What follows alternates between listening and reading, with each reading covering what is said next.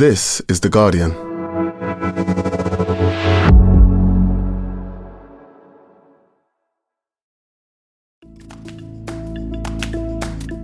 Today, how the Roald Dahl rewrites sparked debate across the world.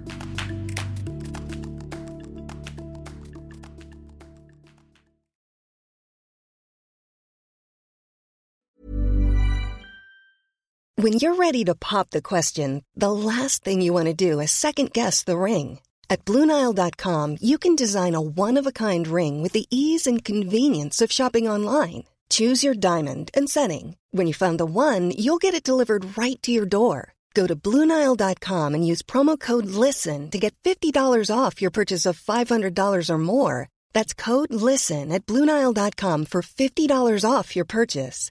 BlueNile.com, code LISTEN.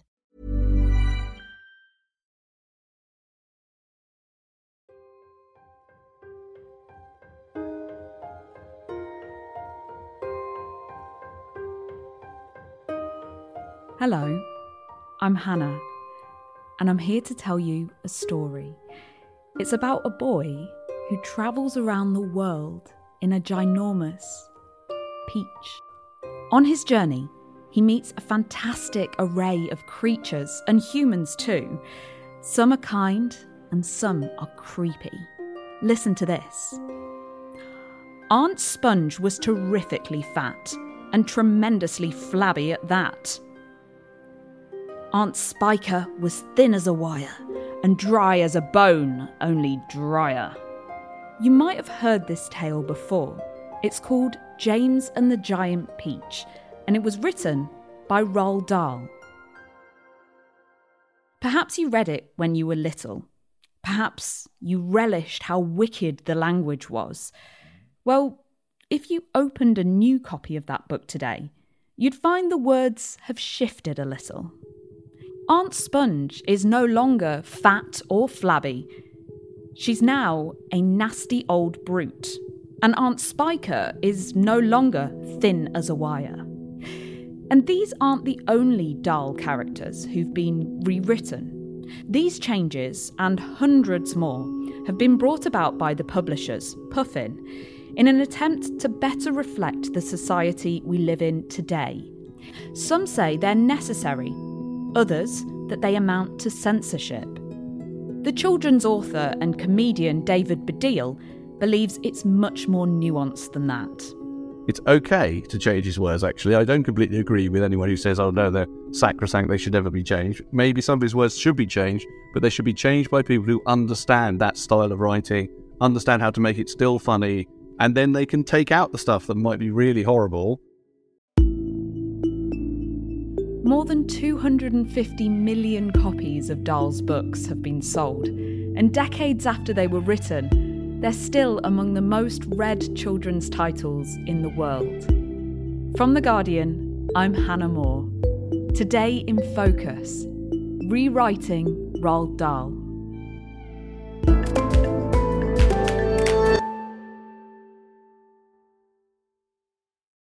Lucy Knight, you're the commissioning editor for books at The Guardian, and you've been looking at the changes that have been made to Roald Dahl's novels. How did they come to people's attention? So The Telegraph broke the story that hundreds of small changes have been made in the 2022 edition of quite a lot of Roald Dahl's books for children compared to the 2001 editions. I mean, very small changes in the main, and obviously compared to kind of the word count of the books, it's actually quite minimal, but yes, hundreds of individual changes. So Puffin, the publishers, provided a response defending their decision, where they pointed out that these are routine changes, and usually that wouldn't be anything to shout about. People, presumably because they love the book so much, have kind of got quite strong views about them. And so the story's garnered a lot of attention. And actually since then, Puffin have come out and said, actually, we're going to publish another set of Roald Dahl books called the Roald Dahl Classics Collection. And they're going to be unaltered. So I'm guessing more similar to the 2001 editions. The Classics Collection, which comes out later this year, will sit alongside the newly released Puffin Roald Dahl books for young readers. And they're really stressing now that the 2022 editions are for young readers and are designed for children who may be navigating written content independently for the first time. But yeah, I can't see the controversy going away because the 2022 books will still exist and they are being aimed at younger readers. So those people who really are against the changes that have been made in those editions, I'm sure are still going to have problems with those books. Yeah, and there has been a furore over this. The Prime Minister even got involved. He said that publishers shouldn't gobble funk with words, which is a reference from one of Dahl's books, the BFG. He's clearly a fan. And then Camilla, the Queen Consort, also seemed to be weighing in. She urged authors to resist curbs on freedom of expression. Why does Dahl hold such a place in our collective consciousness? Obviously, that's such a hard question to answer because you can't definitively say why people love a certain book or a certain author. But obviously we can guess, and my view would probably be that it's a few things. One, that they're very funny in that kind of visceral way that young children particularly enjoy. You know, like the BFG has a whole section about farts, and there's lots of stuff like that, which I think a lot of children really enjoy. Also, there's the nostalgia element because parents who really enjoyed the books when they were children now want to read those books to their children. I think actually Quentin Blake's illustrations have quite a big part to play because they're so recognisable.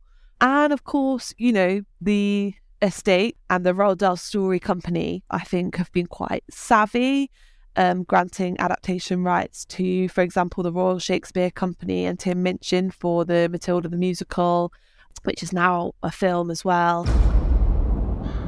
This school is full of rebels. You! What is your name? Matilda Wormwood. And I think they've kind of been quite good at making sure that there are these fresh takes on Roald Dahl's books happening. So as you said, the earlier editions will still be available to buy, but in the updated versions, what kinds of changes will people see? They mostly cover certain categories, including weight, mental health, violence, gender and race. So it's mostly language around those things that's been changed. For example, Augustus Gloop from Charlie and the Chocolate Factory, rather than being described as enormously fat, he's just described now as enormous. And in the Twits, a weird African language is just an African language. There's also been the words crazy and mad have been removed and replaced with other words across several of the books. How significant do those changes seem to you? They don't seem to me to be massive changes. I can see why people are kind of a bit puzzled by some of the changes and perhaps the impact of them, because something like enormous rather than enormously fat still kind of carries the same sentiment, which is still, you know, could be read as a kind of fat phobic or body shaming sentiment.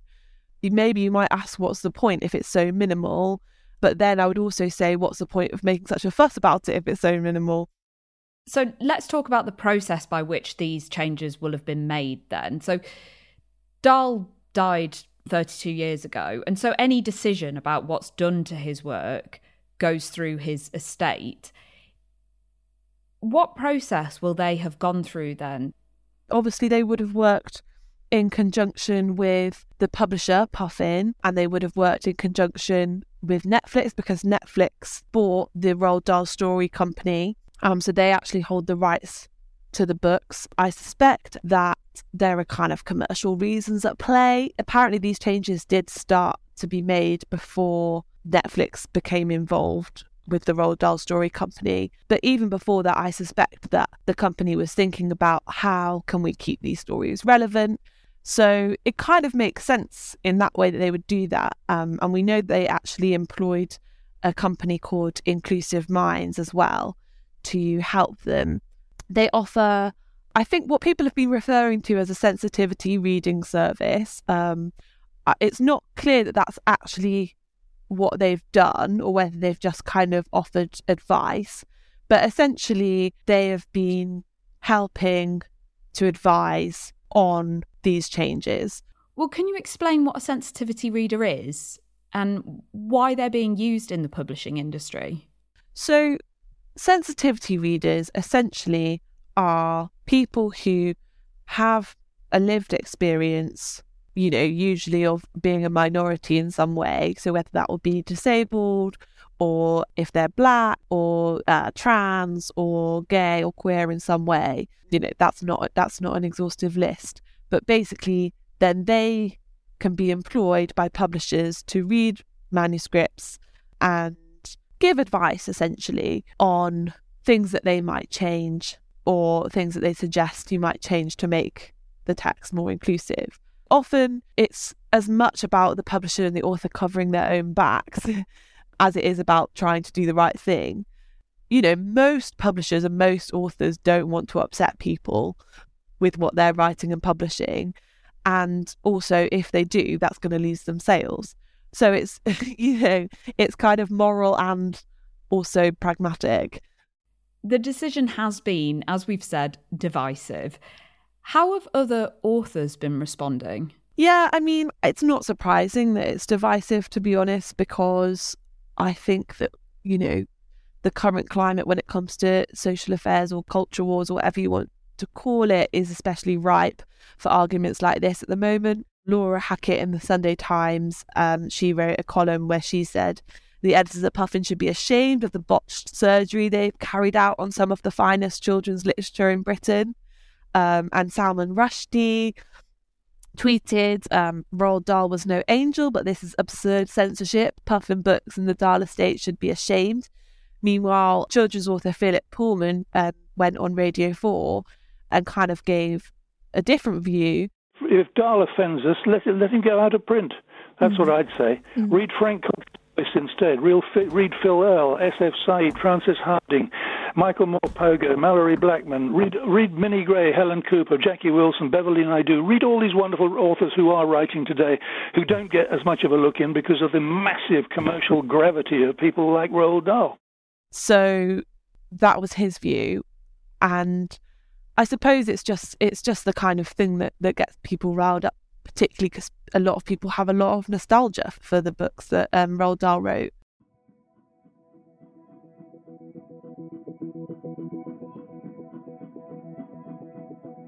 David Baddiel, you're a comedian and you're also a very successful children's author.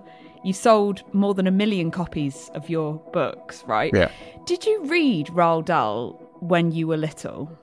Yeah, I think I read Charlie and the Chocolate Factory, and I think I read Matilda. And I've also, over the years, watched the films that have been made out of him. I'm a big fan of Matilda the musical. Mm-hmm. I think that Roald Dahl is a very great children's storyteller. He set the template, really, for children's stories, and all of that is nothing to do with the fact that he was a vicious anti-Semite, which is something you haven't mentioned in my lead-up to me, which is that I am, of course, also someone who, for better or worse, has become something of an activist around issues to do with Jewishness. And so Roald Dahl, figures in all of those things in a strange way. Well, yes, and I definitely want to get to that.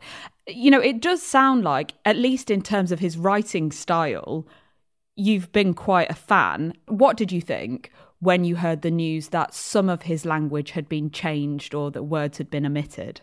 So I'm going to have to keep bringing up the Jewish thing because I think it was sort of my way into it was slightly different from most people because of that. I tend not to defend Roald Dahl that much because he is unfortunately a great example of what I call the Jews don't count phenomenon, in that, he's really a top-notch anti-Semite. He basically is someone who said in an interview that the Holocaust was something that can be pinned to some extent to Jewish responsibility. He said even a stinker like Hitler wouldn't have done what he did without a reason. And there's a long tradition in anti-Semitic thought of people saying that Jews are essentially responsible for their own misfortune rather than something visited upon them by majority cultures who always scapegoat a minority culture. And he did admit it, didn't he, in an interview shortly before his death? He did say himself, I am anti-Semitic. Yeah, no, he obviously is really in a very bad kind of strain of anti-Semitism. So what I feel is that if you're going to talk about, and to get onto what's happened recently, separating the art from the artist, for me, he's like a very good example, because if I can separate his art, if I can continue to say that he is a very great children's storyteller, which I think he is, whilst knowing that as a man he's responsible for promoting a very dangerous tradition of anti-Semitism, that would allow me to say, look, I am someone who basically can separate art from artists, and I don't think his book should be taken off the shelf, and I think he should be continued to be celebrated as a writer, but not as a man. The reason these changes have been made is, at least to some extent, though, to try and keep up with the prevailing attitudes of the time now, which are different to when Dahl wrote those books decades ago. You know, when you're writing your books, do you work with sensitivity readers to try and give you a sense of the experiences that your readers might be going through and how to be sensitive to those? Not the children's books. When Jews Don't Count came out in America, it had a sensitivity read. Interestingly enough, from a Jews Don't Count point of view, it went to a company that does sensitivity reads that had a sensitivity reader for almost every minority, but not for Jews. And so that's very typical of the issue. But for the children's books, firstly, I am hyper-aware, I think, of all the issues that might cause offence, and my publishers are also hyper-aware of that. And what we come to normally is as long as it doesn't affect the basic story of the comedy, you know, I'm happy to accommodate those things because I'm not interested in offending anyone for the sake of it, say, not in the children's books. But my own sense of humour isn't, certainly not with children, isn't going to be as dark and cruel as Roald Dahl's. That's what he was like as a person. So I'm not completely against what's happened. I think it's been done in a pretty ham-fisted way. Oh, ham-fisted how? You know, one of the things about Dahl is he was a good writer. He knew how to land a joke. Part of how he landed a joke was often by hitting words like ugly or fat in ways that would feel like, okay, you know, he's said that in a way that is definitely going to get a laugh from someone who's got, which children often do, a sort of cruelish sense of humour. And the trouble is, if you take all that out and you just sort of like smooth it out and you leave those words out completely, the actual writing can feel like not like Dahl at all anymore. Just as an example, the bit about the wigs in Witches, right? So there's a bit where, for anyone who doesn't know, I think Dahl says that, you know, wigs always wear witches and you should try and pull the wigs off their heads. And that has been changed to a line which is just something like, and a lot of women do wear wigs and there's nothing wrong with that. And of course, that's completely right. But unfortunately, from a sort of devilish, naughty point of view, that is not a very good line. They haven't found a way of keeping the naughtiness of Dahl saying, oh, you should pull off their wigs from the witches. You've got to try and find a way of keeping the naughtiness and the dark joy of that without just saying something improving, like a lot of people wear wigs and there's nothing wrong with that. There's no laugh there. Right. It's a very tricky balancing act, isn't it? And I noticed you mentioned earlier his use of the word fat, and that is something that you've used in your books as well. I know The Person Controller, for example, one of your books, you describe one of the characters, Eric Stone, as fat, and that word comes up repeatedly.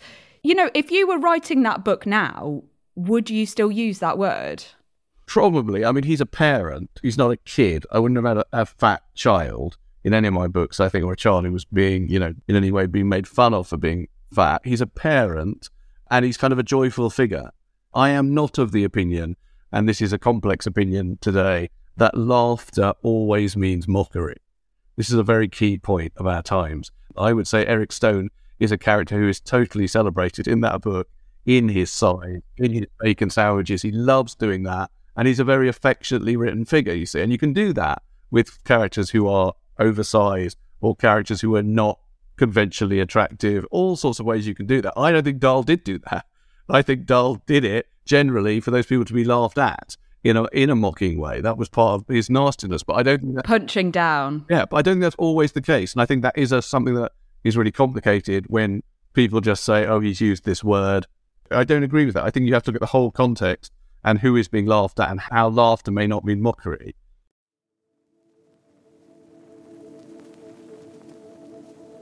Lucy, how unusual is it for somebody's work to be changed after they've died? It's not that unusual to make changes. This is quite a lot of changes, I would say, in one go. So I think that's why it's been picked up as quite notable. And also, obviously, Dahl is such a household name that people really, really care more than they might care about other books. But I know that Agatha Christie's And Then There Were None used to have the N-word in its title, which obviously it doesn't anymore.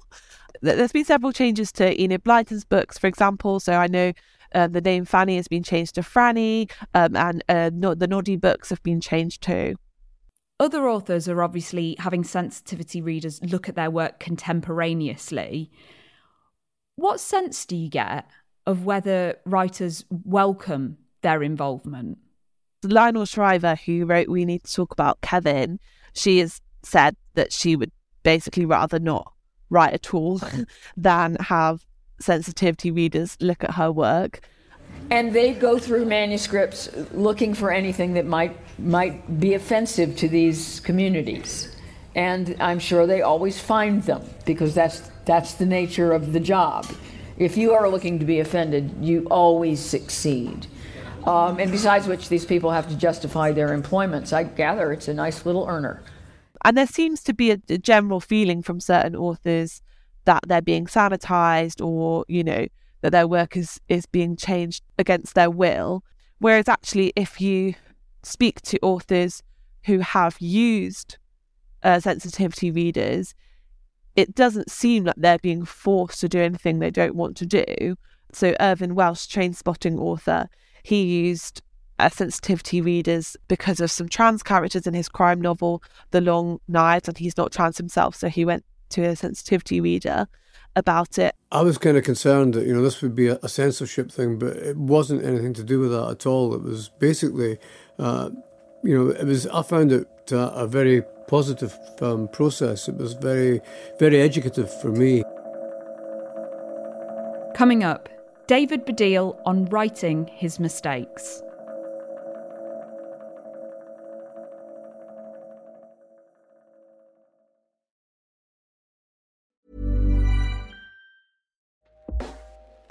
Hey everyone, I've been on the go recently. Phoenix, Kansas City, Chicago. If you're like me and have a home but aren't always at home, you have an Airbnb. Hosting your home or a spare room is a very practical side hustle. If you live in a big game town, you can Airbnb your place for fans to stay in. Your home might be worth more than you think. Find out how much at airbnb.com/host.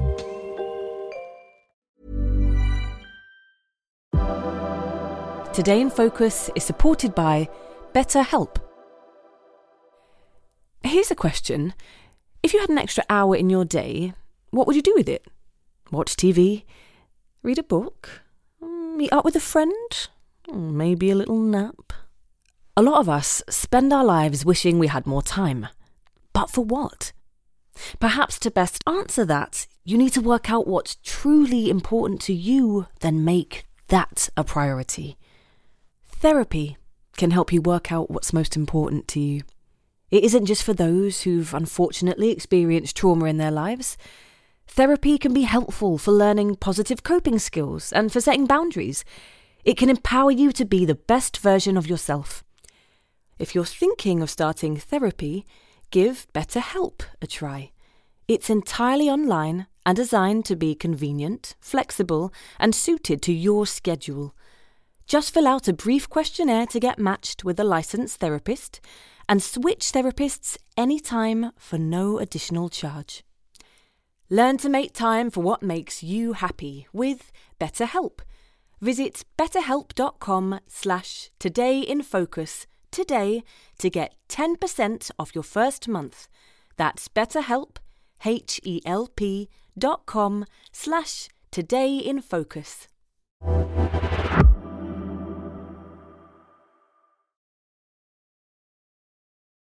David, surely the big reason that people are so bothered about these changes is because when you look at the children's book market, very few authors dominate the top of those charts, and Dahl is still one of them 32 years after his death.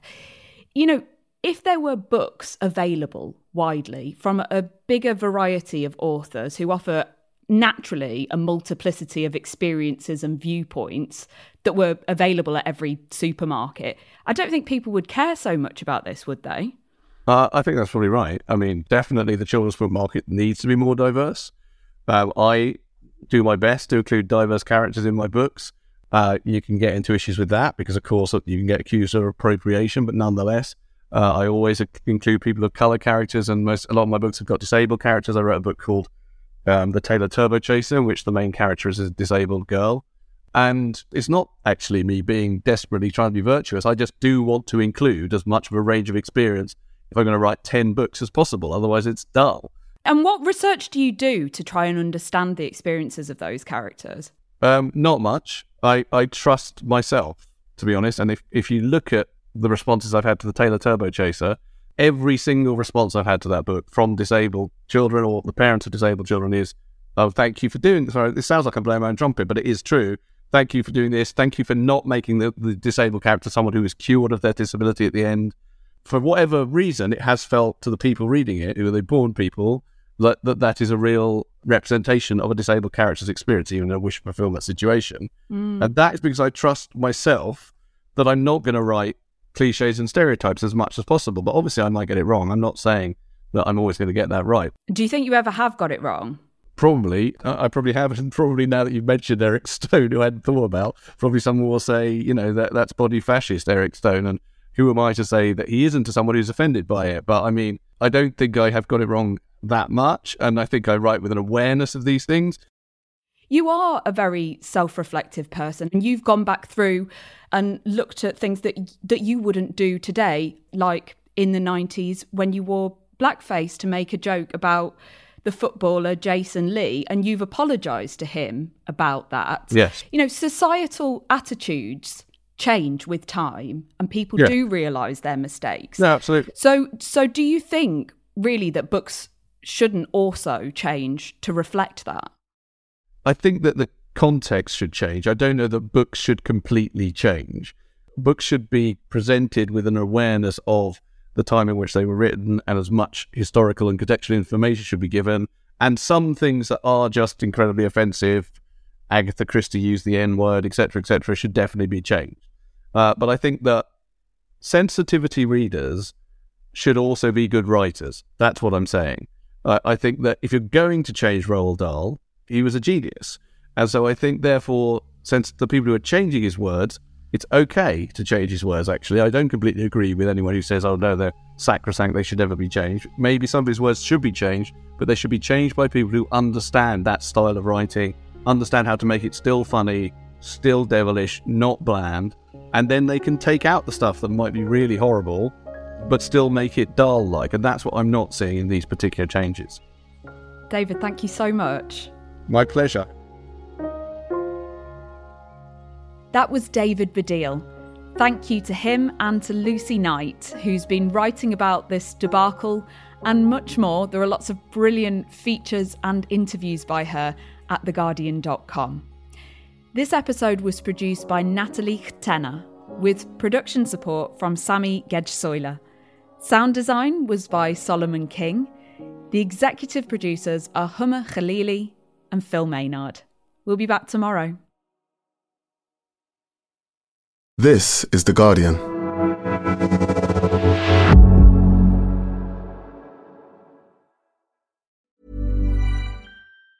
Tired of ads barging into your favorite news podcasts? Good news. Ad-free listening is available on Amazon Music for all the music plus top podcasts included with your Prime membership. Stay up to date on everything newsworthy by downloading the Amazon Music app for free or go to amazon.com/news ad free. That's amazon.com/news ad free to catch up on the latest episodes without the ads. Spin your passion into a business with Shopify and break sales records with the world's best converting checkout. Let's hear that one more time. The world's best converting checkout. Shopify's legendary checkout makes it easier for customers to shop on your website, across social media, and everywhere in between. Now that's music to your ears. Any way you spin it, you can be a smash hit with Shopify. Start your $1 a month trial today at shopify.com/records.